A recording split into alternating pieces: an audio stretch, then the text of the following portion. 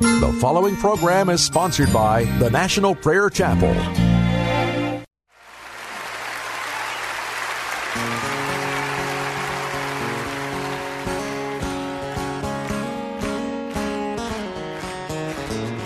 Have you been to Jesus for the cleansing power? Are you washed in the blood of the Lamb?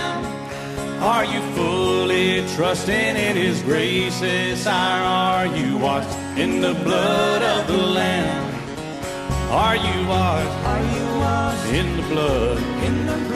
In the soul cleansing blood of the Lamb? Are your garments spotless? Are they white as snow? Are you washed in the blood of the Lamb? Lay aside the garments that are stained with sin and be washed in the blood of the Lamb. There's a fountain flowing for the soul unclean. Oh, be washed in the blood of the Lamb. Are you washed in the blood? In the soul cleansing blood of the Lamb. Are your garments spotless? Are they white as snow? Are you washed in the blood of the Lamb? Some glad morning when this life is over, I'll fly away to a home on God's celestial shore.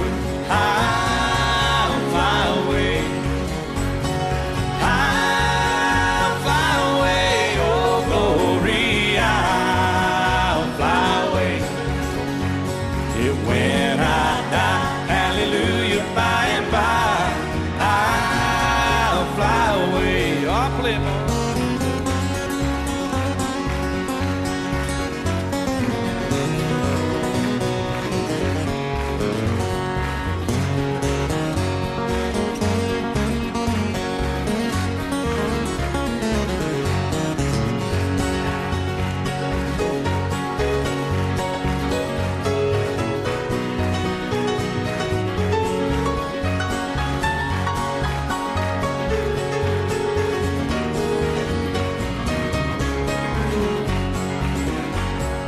Just a few more weary days and then I'll fly away to a land where joy shall never end. I'll fly away. Yeah, I'll fly away. Oh, glory, I'll fly away. Yeah, when I die, hallelujah, by and by. I'll fly away, or when I die, hallelujah, by and by,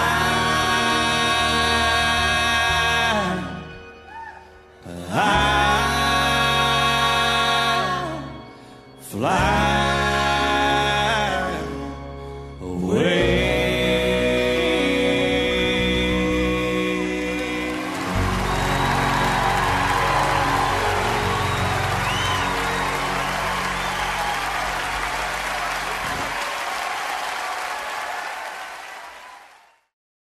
Song of Solomon, chapter 8, verse 6.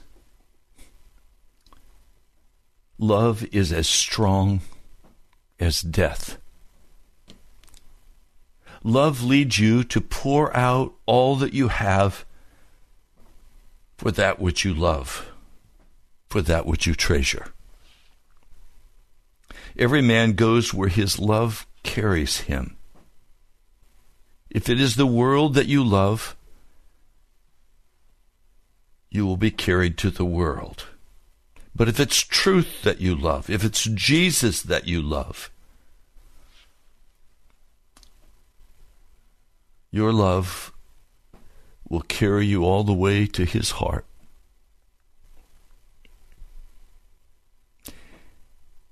If it is not Jesus you love, love will leave you in the end at the prison door. And your life will be over.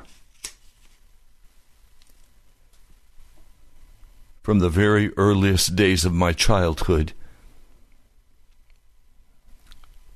I loved Jesus Christ. I had deep conviction in my heart. I would come home from a worship service, listening to the preaching of the word, and I would weep. And my parents would say, "Raymond, why are you crying?" And I'd say, "Because there's sin in my heart." And they'd say to this little boy, "What sin is there in your heart?" And I'd say, "I love the comics.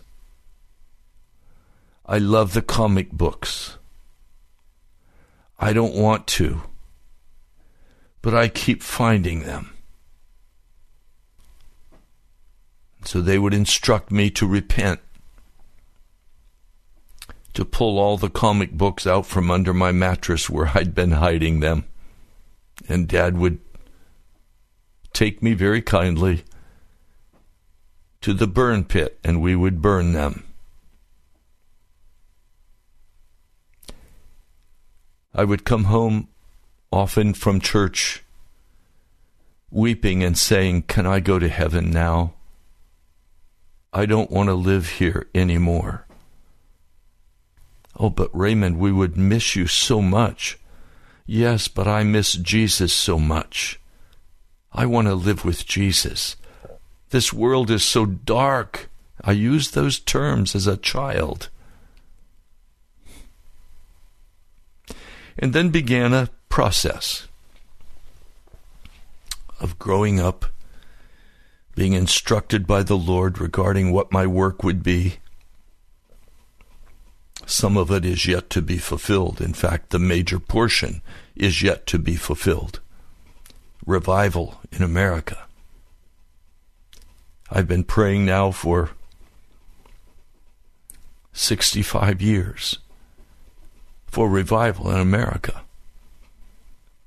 And I understood revival to mean the power of God coming down and transforming lives, changing us, putting us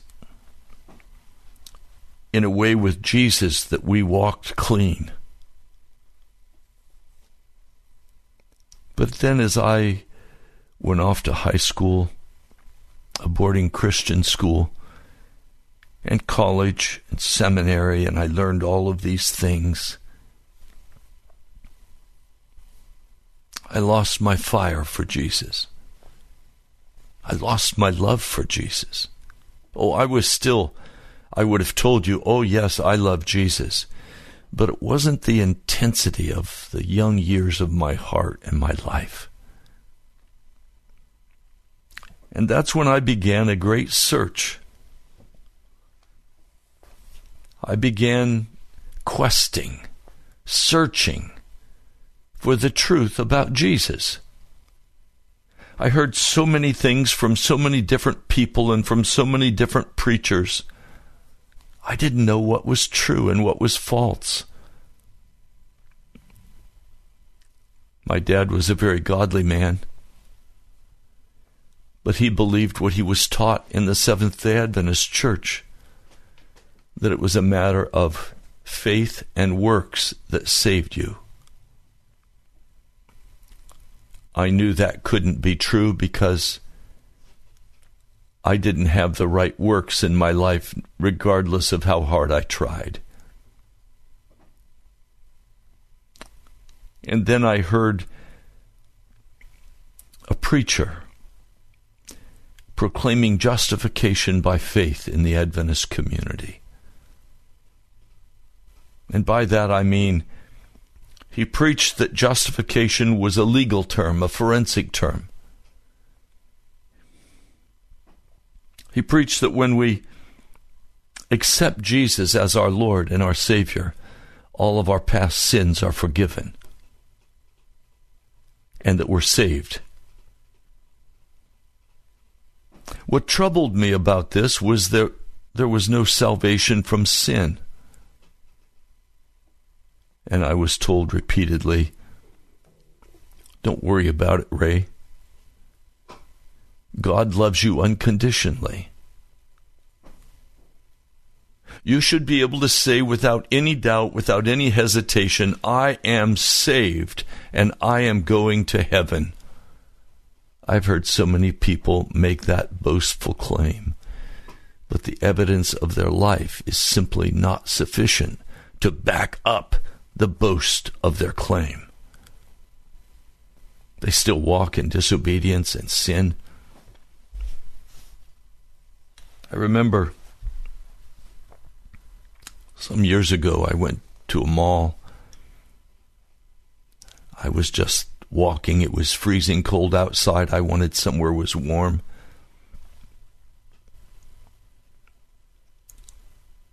And as I walked, tears began to flow down my face. And I began saying to the Lord, Lord, how can I be saved? I don't understand how I'm to be saved. I'm a sinner. How can I be released from my sin? The burden was so heavy on my heart. I cried out to the Lord. I walked. I wept.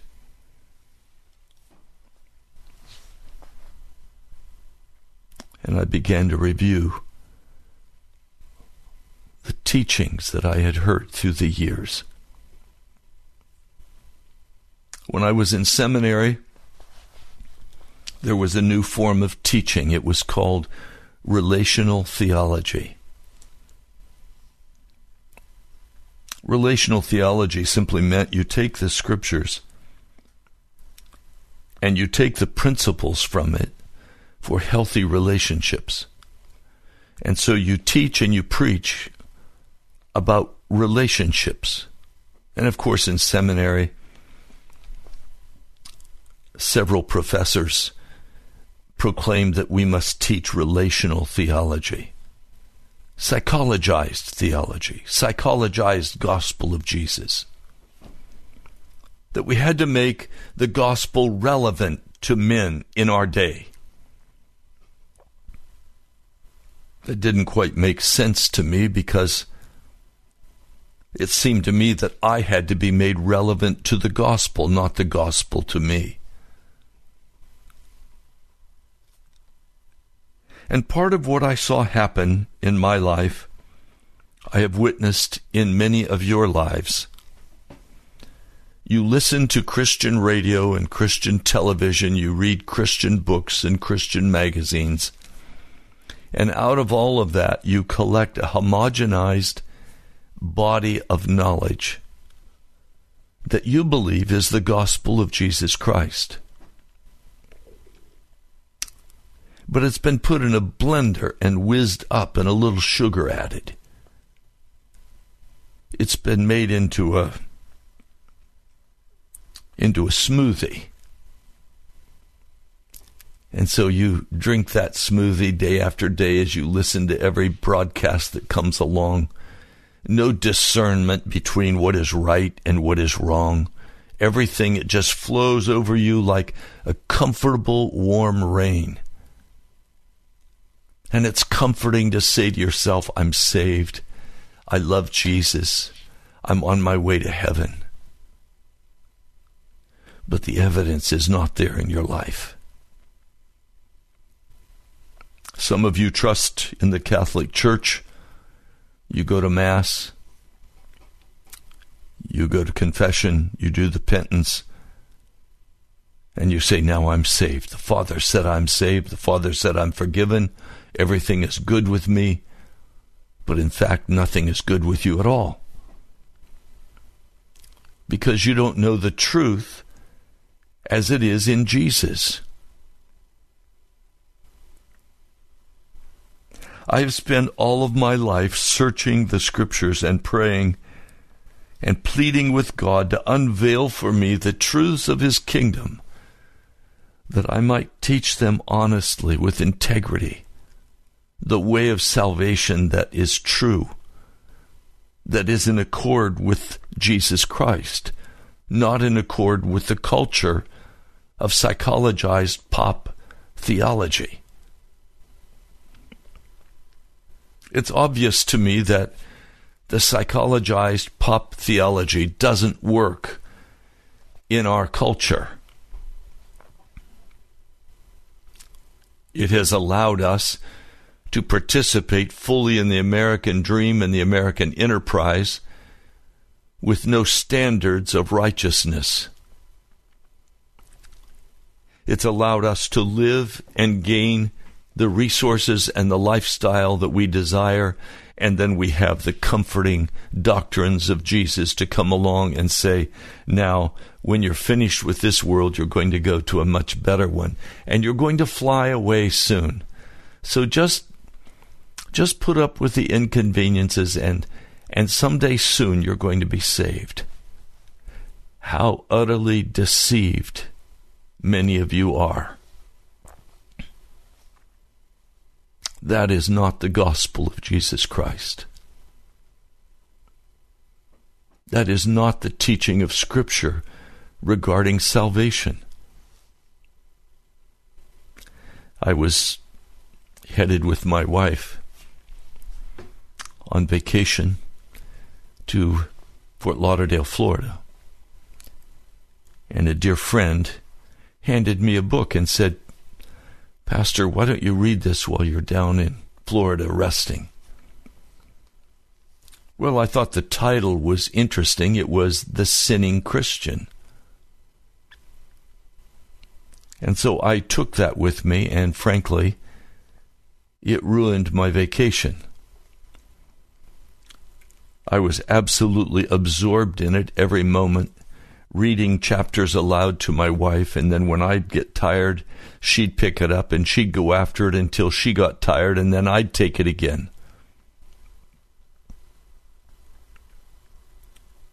And this man, Dr. Lavender, began to unveil for me the truth of the gospel that I'd never seen before. Oh, I'd seen it, but I didn't understand what I was seeing. I was so accustomed to the homogenized gospel. Up to that point, all I could preach was repentance. I couldn't preach righteousness. And so for a number of years, this broadcast, I only preached repentance, because that was as far as I personally had gone. You can't preach beyond what you already have yourself. And so as I began to understand John Wesley's teaching on perfection, John Wesley's foundation that he built that caused this great movement of Methodism to begin to burgeon and grow all over the world. Now today they have eviscerated the gospel. I know very few Methodists who believe the true gospel of Jesus. They've bought into the homogenized lie, and now it is simply a denomination identity card. It is not the gospel of Jesus. That causes me great sadness of heart. But I come back. What is the gospel of Jesus? Well, gospel means good news. So what is the good news of Jesus? The good news of Jesus, in simplest terms, are these: that you are hell-bound and no hope of an eternal life. But if you hear the gospel of Jesus, you hear the good news. You hear that there is a complete deliverance for you through the fellowship of the blood with Jesus Christ. What do I mean? I mean that if you will submit yourself and be crucified with Christ, you will be made unfit for this world, and you will be made fit for heaven. A person who hears the true gospel of Jesus Christ does not continue to commit sin. Now, sin being defined by the Scripture as lawlessness or voluntary rebellion against God. That's all sin is. A voluntary rebellion against God. The gospel teaches that that rebellion can be quashed, it can be stopped, and you can become one with God, one with Jesus Christ, one with the Father. Now, this will result in such a radical change in your life that you will never be the same again. Now, please understand, the gospel of Jesus Christ is not good news if it does not deliver you now from all of the bondages of sin. Don't tell me the gospel of Jesus, the good news is that I'm saved, but I must continue to be ravished by the devil and overthrown time after time and walk in wickedness, and I'm to be told, there, just do the best you can and you'll get more rewards when you get to heaven, but you're saved. That is utter heresy. It's a lie. There is no such thing as a sinning Christian. Is there such a thing as a Christian who will, on occasion, perhaps, commit sin against God? Yes. But 1 John, the first chapter, the second chapter, tells us that in the case of this happening, and we repent, Jesus will come and he will purify us of all sin. So we don't go back to it again. That's not how we walk.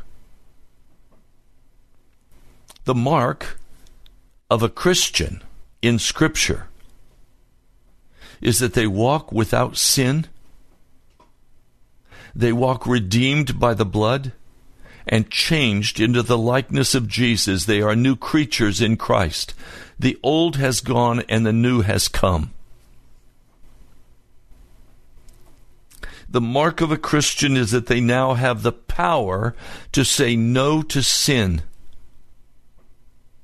They do not go back and rebuild what the Holy Spirit destroyed in them. And none of this is by my work. Oh yes, I'm called to endure the fiery trial. I'm taught to not allow the enticement, the bait, to draw me out, to cause me to sin. It is expected in the Scriptures that a man or a woman who has been saved by the blood of Jesus has been washed and made clean, and they do not walk in any known sin against Jesus. There is no voluntary rebellion remaining in their hearts. Now, if sin is not voluntary to you, it is because you have not yet been born from above. You perhaps have religion, but you do not have salvation. Now, I'd like to take you to the Scriptures. We're going to look at some of these things in the Word. This is 1 Corinthians, the 10th chapter. I'm going to begin reading with verse 13. No temptation has come upon you except what is common to mankind. In other words, you're not special. You're simply going through what all men in all ages have gone through. the temptation of the world, the flesh, and the devil.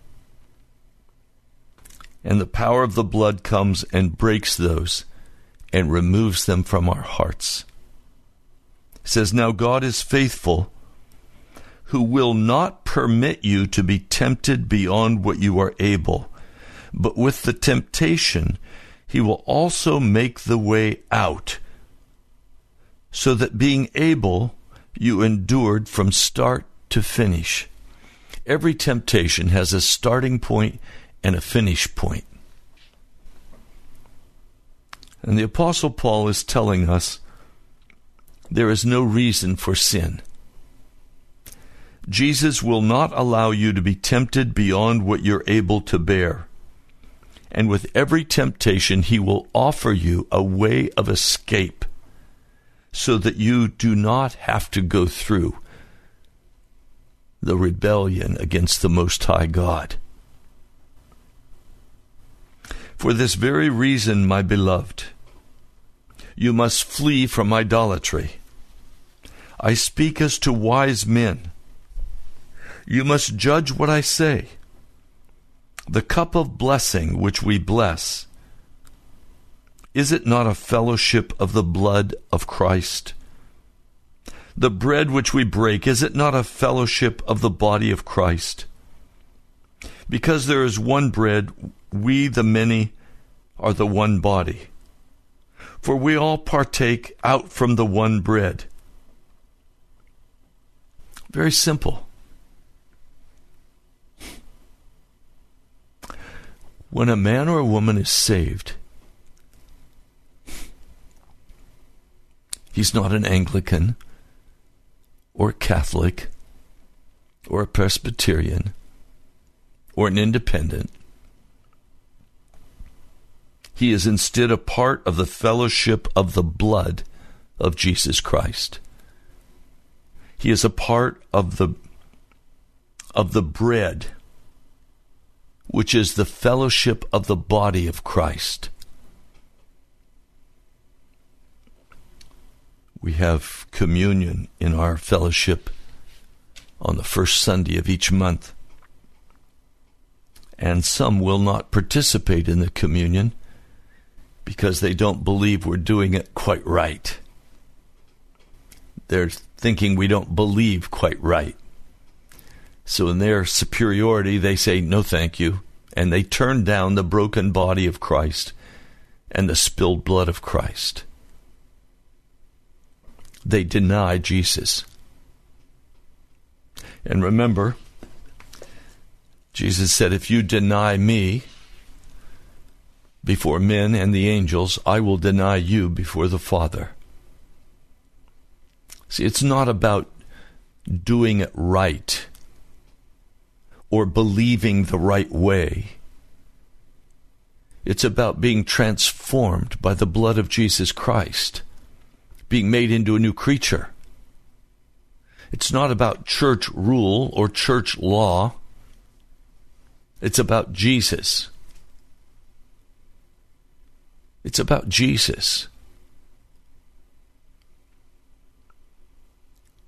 So the bread we break is the fellowship of the body of Christ. It's the fellowship of the blood of Jesus Christ. See, I call myself a Christian. What does the word Christian mean?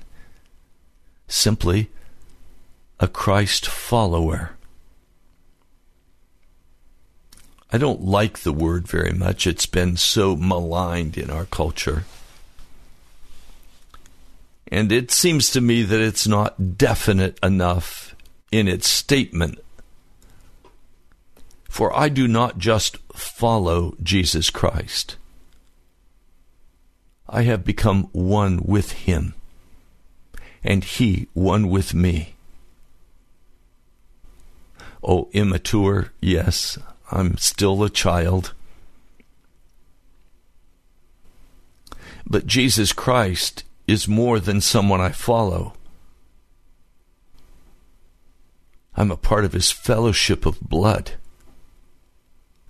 I'm a part of the brotherhood of blood. I've laid all on the altar. I've saved nothing back. You can be a follower of Jesus from a distance. Remember when Jesus fed the 5,000? And then the people came following Jesus, and he rebuked them, saying, "Don't come for the bread and the loaves, the fish."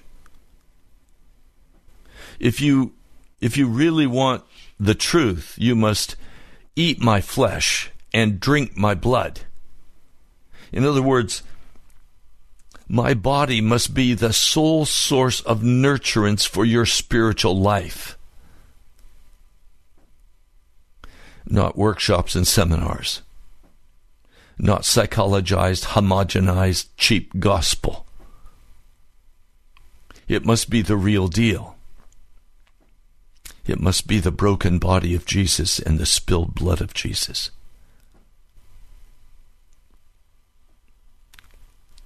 I am in fellowship. I'm in love with all men and all women who find their nurturance, who find their strength in the spilled blood of Jesus and in the broken body of Jesus. They are part of the Holy Catholic Church. Not the Roman Church, the Holy Catholic Church, the Church Universal. But today that church is very small, and most who call themselves Christians are apostate because they are not of the blood fellowship. They're not of the broken body fellowship, because they still walk in sin and rebellion against the Most High. You can't walk in rebellion and in sin against Jesus Christ and think that you're going to be saved. Now, it's taken me all of my life to search out these things that I share with you day by day. The deep things of the Spirit. I can tell you without any equivocation, I can tell you without any doubt in my mind, Jesus loves you. This I know, for the Bible tells me so.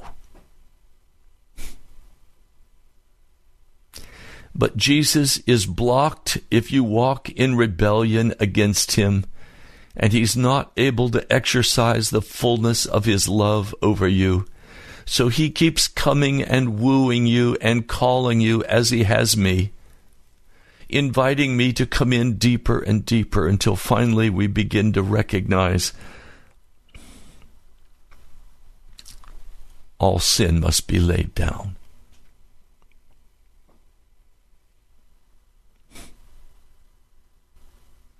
Now, I do not want you to become partakers of demons. You are not able to drink the cup of the Lord and the cup of demons. You are not able to partake of the table of the Lord and the table of demons. Or do we provoke the Lord to jealousy? We're not stronger than he, are we? And many of you find yourself saying, I'm a Christian. And then you find yourself feasting on the modern entertainment of this day. You find yourself yelling and screaming, angry and bitter with your family. You find yourself in conflict with others. You find yourself so full of you that you want to vomit.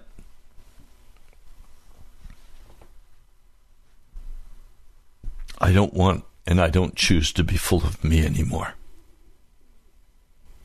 I want Jesus. And I want to be full of Jesus. I want his character to be made manifest in my life. I'm not going to try to sit at the table of demons. It's very important that you know where you put your feet. Remember King Saul? He kept disobeying the Lord. He kept sinning against God until God finally wrote him off. Wouldn't speak to him anymore. So because he was very concerned about the nation and the war that they were facing, he said, go find me a witch and have them call up Samuel. Now, do I believe for a moment that they called up Samuel? Absolutely no. Demons have no power to call anybody up except other demon spirits. This demon spirit that came up absolutely condemned Saul and crushed him to the ground. And as he lay on the ground, the witch said, come, come, come. Sit at my table, and I will feed you. And he with his men got up and sat down at the witch's table. And they partook of the food of the witches. Now I want to read for you someone who did something dramatically different than that.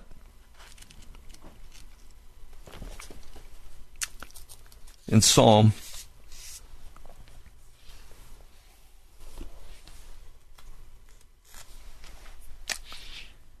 23rd, let me read it. The Lord is my shepherd. There's nothing I lack. He lets me lie down in green pastures. He leads me beside quiet waters. He renews my life. He leads me along the right path for his name's sake. Even when I go through the darkest valley, I fear no danger, for you are with me. Your rod and your staff, they comfort me. Now listen to this. You prepare a table before me in the presence of mine enemies. You anoint my head with oil. My cup overflows. Only goodness and faithful love will pursue me all the days of my life, and I will dwell in the house of the Lord as long as I live. Now David, King David, understood that he must put his feet under the table of the Lord and not the table of demons. He understood that love only flows from the heart of Jesus, never from the heart of demons. From the heart of demons comes condemnation and judgment, cursings. From the heart of Jesus comes love and joy. He said, you anoint my head with oil. In other words, when I come to sit at your table, you're hospitable with me, Jesus. You treat me like you love me. You pour my wine and my cup overflows. I can't contain all that you want to give me as I sit waiting for dinner to be prepared. Only goodness and faithful love will pursue me. Curses will not pursue you. Darkness will not pursue you and have any luck against you. Instead, goodness and faithful love will pursue me all the days of my life, and I will dwell in the house of the Lord forever. Please, I don't want to ever leave the house of the Lord.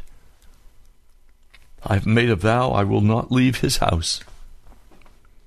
I will stay with my feet under his table, and I will feast on the broken body of Jesus and the spilled blood of Jesus. It will be my strength and my courage. It will be my righteousness. It will be everything for me.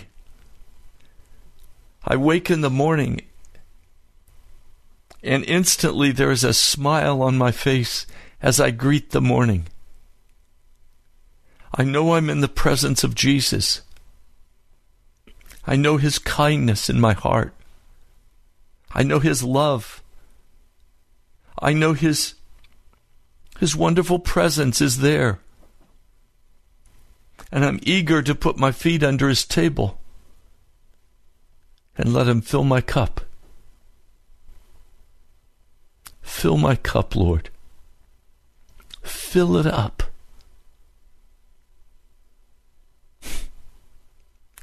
That's the normal Christian walk with Jesus Christ.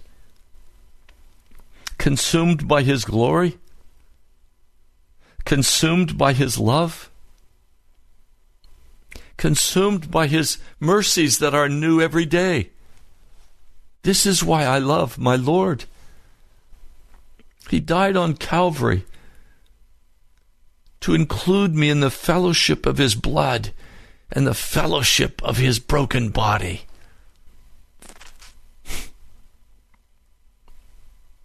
I love Jesus. And by the mighty power of Jesus, He has released me from all rebellion against Him. He has released me from walking in the way of wickedness. He has prepared a way before me. And that way always brings me back to His table, where I sit with Him in fellowship with Him. Remember Revelation, the 3rd chapter, Laodicea? I stand knocking at the door. If anyone hears my voice and opens the door, I will come in and dine with him, and he with me. See, this is the life of the normal Christian. The normal Christian life is not sin and repent, sin and repent, sin and repent. Finally saying, well, I can't do anything else. Jesus, you'll just have to accept me the way I am. He will not accept you the way you are. You must be crucified with Him. You must die to this body. Read carefully the 6th chapter of Romans.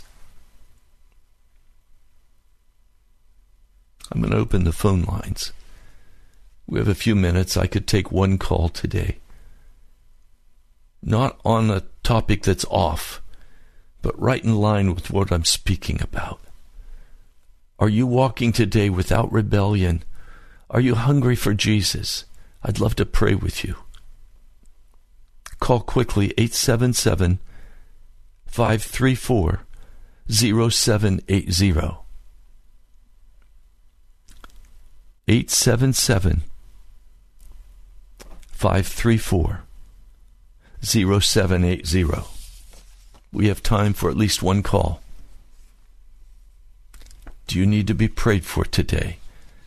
Is what I'm describing attractive to you? If so, call 877-534-0780. Now, while I'm waiting for that call, I invite you to come and worship with the National Prayer Chapel. We're a small church. We're not important. We're just people who have chosen to be a part of the fellowship of the blood. We don't have worldly fame or renown. We meet at the All Saints Anglican Church.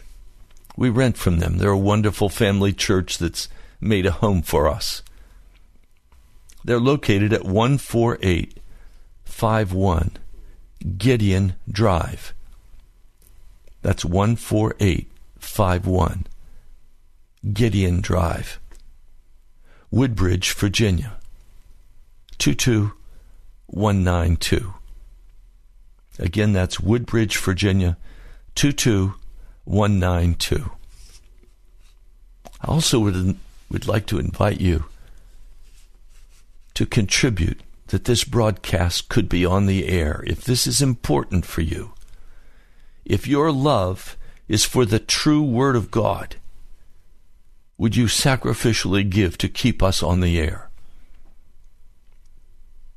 Write to the National Prayer Chapel, Post Office Box 2346, Woodbridge, Virginia 22195.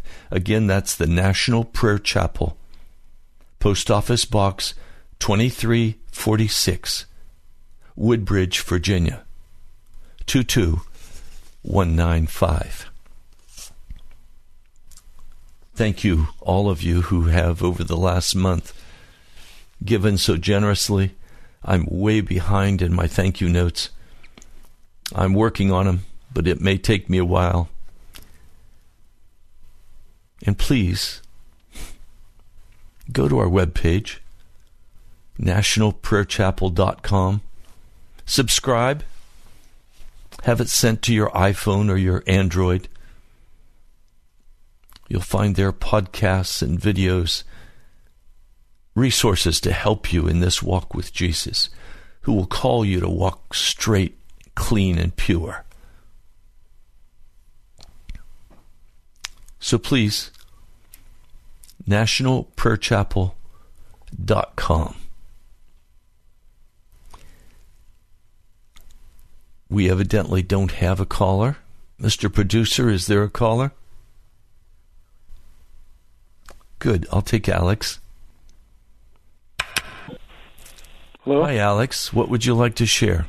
I'm just calling to say hi and appreciate your prayers about this walk. And I just really appreciate your prayer just on my walk with the Lord. Let's pray. Okay. Lord, Alex loves you with all of his heart. But sometimes disappointments come in, or fears come in, or discouragement comes in. I'm asking, Lord, would you bind these things and cast them out in the name of Jesus? I'm asking today, would you pour your strength and your courage into Alex? Thank you, Lord. Lord, don't let the enemy sweep him over, but encourage him and strengthen him. I pray in your holy name, Jesus. Amen. Thank you. God brother. bless you, Alex. Okay, thank you. You're welcome. Thank you. All right. Mr. Producer, any other calls? And let's pray. Lord Jesus, your gospel has become so watered down, so very homogenized. Lies have been added to it so that it rolls off our backs like water off a duck's back. It's become a culture, Jesus. And Lord, it's not a culture that's righteous. It's a Laodicea culture of wretchedness and poorness and blindness and miserableness, but not even knowing it, because we don't know what we're missing, because our attention is on all the things of the world, the flesh, and the devil. Lord, I plead, come and awaken the church in America. Lord, don't let men and women listen to this word and then just roll it off and go about their daily business. But Lord, by the mighty power of your Spirit, quicken it in their hearts. Lord, call men and women to repent, to turn aside from this false, homogenized, relational gospel, away from the cutesy little inspirational sermons. Lord, let the men and women who stand in the pulpit begin to grab a hold of the real gospel and preach a strong message, not a childish message that doesn't cut and doesn't call and doesn't convict. Lord, We're sinking as a church in America. We're about to be washed away. Mighty God, I plead your mercy today on your church. For Lord, revival must begin in the house of the Lord. For if this is all we have, why would a non-Christian be interested in a psychological crutch? Lord, you didn't call for a psychological crutch. You called for a crucifixion and a resurrection and holiness without sin, to walk clean by the blood, to be a part of the fellowship of the blood and the fellowship of the broken body. Lord, I plead, would you bring these precious truths home to every person listening today? Don't let them just listen on through the rest of the day to homogenize gospels, and let this one be lost in their heart. Lord, open our eyes that we can see. Open our ears that we could hear, that you would turn and heal us. Lord, I thank you. I praise and I worship your mighty name. Amen.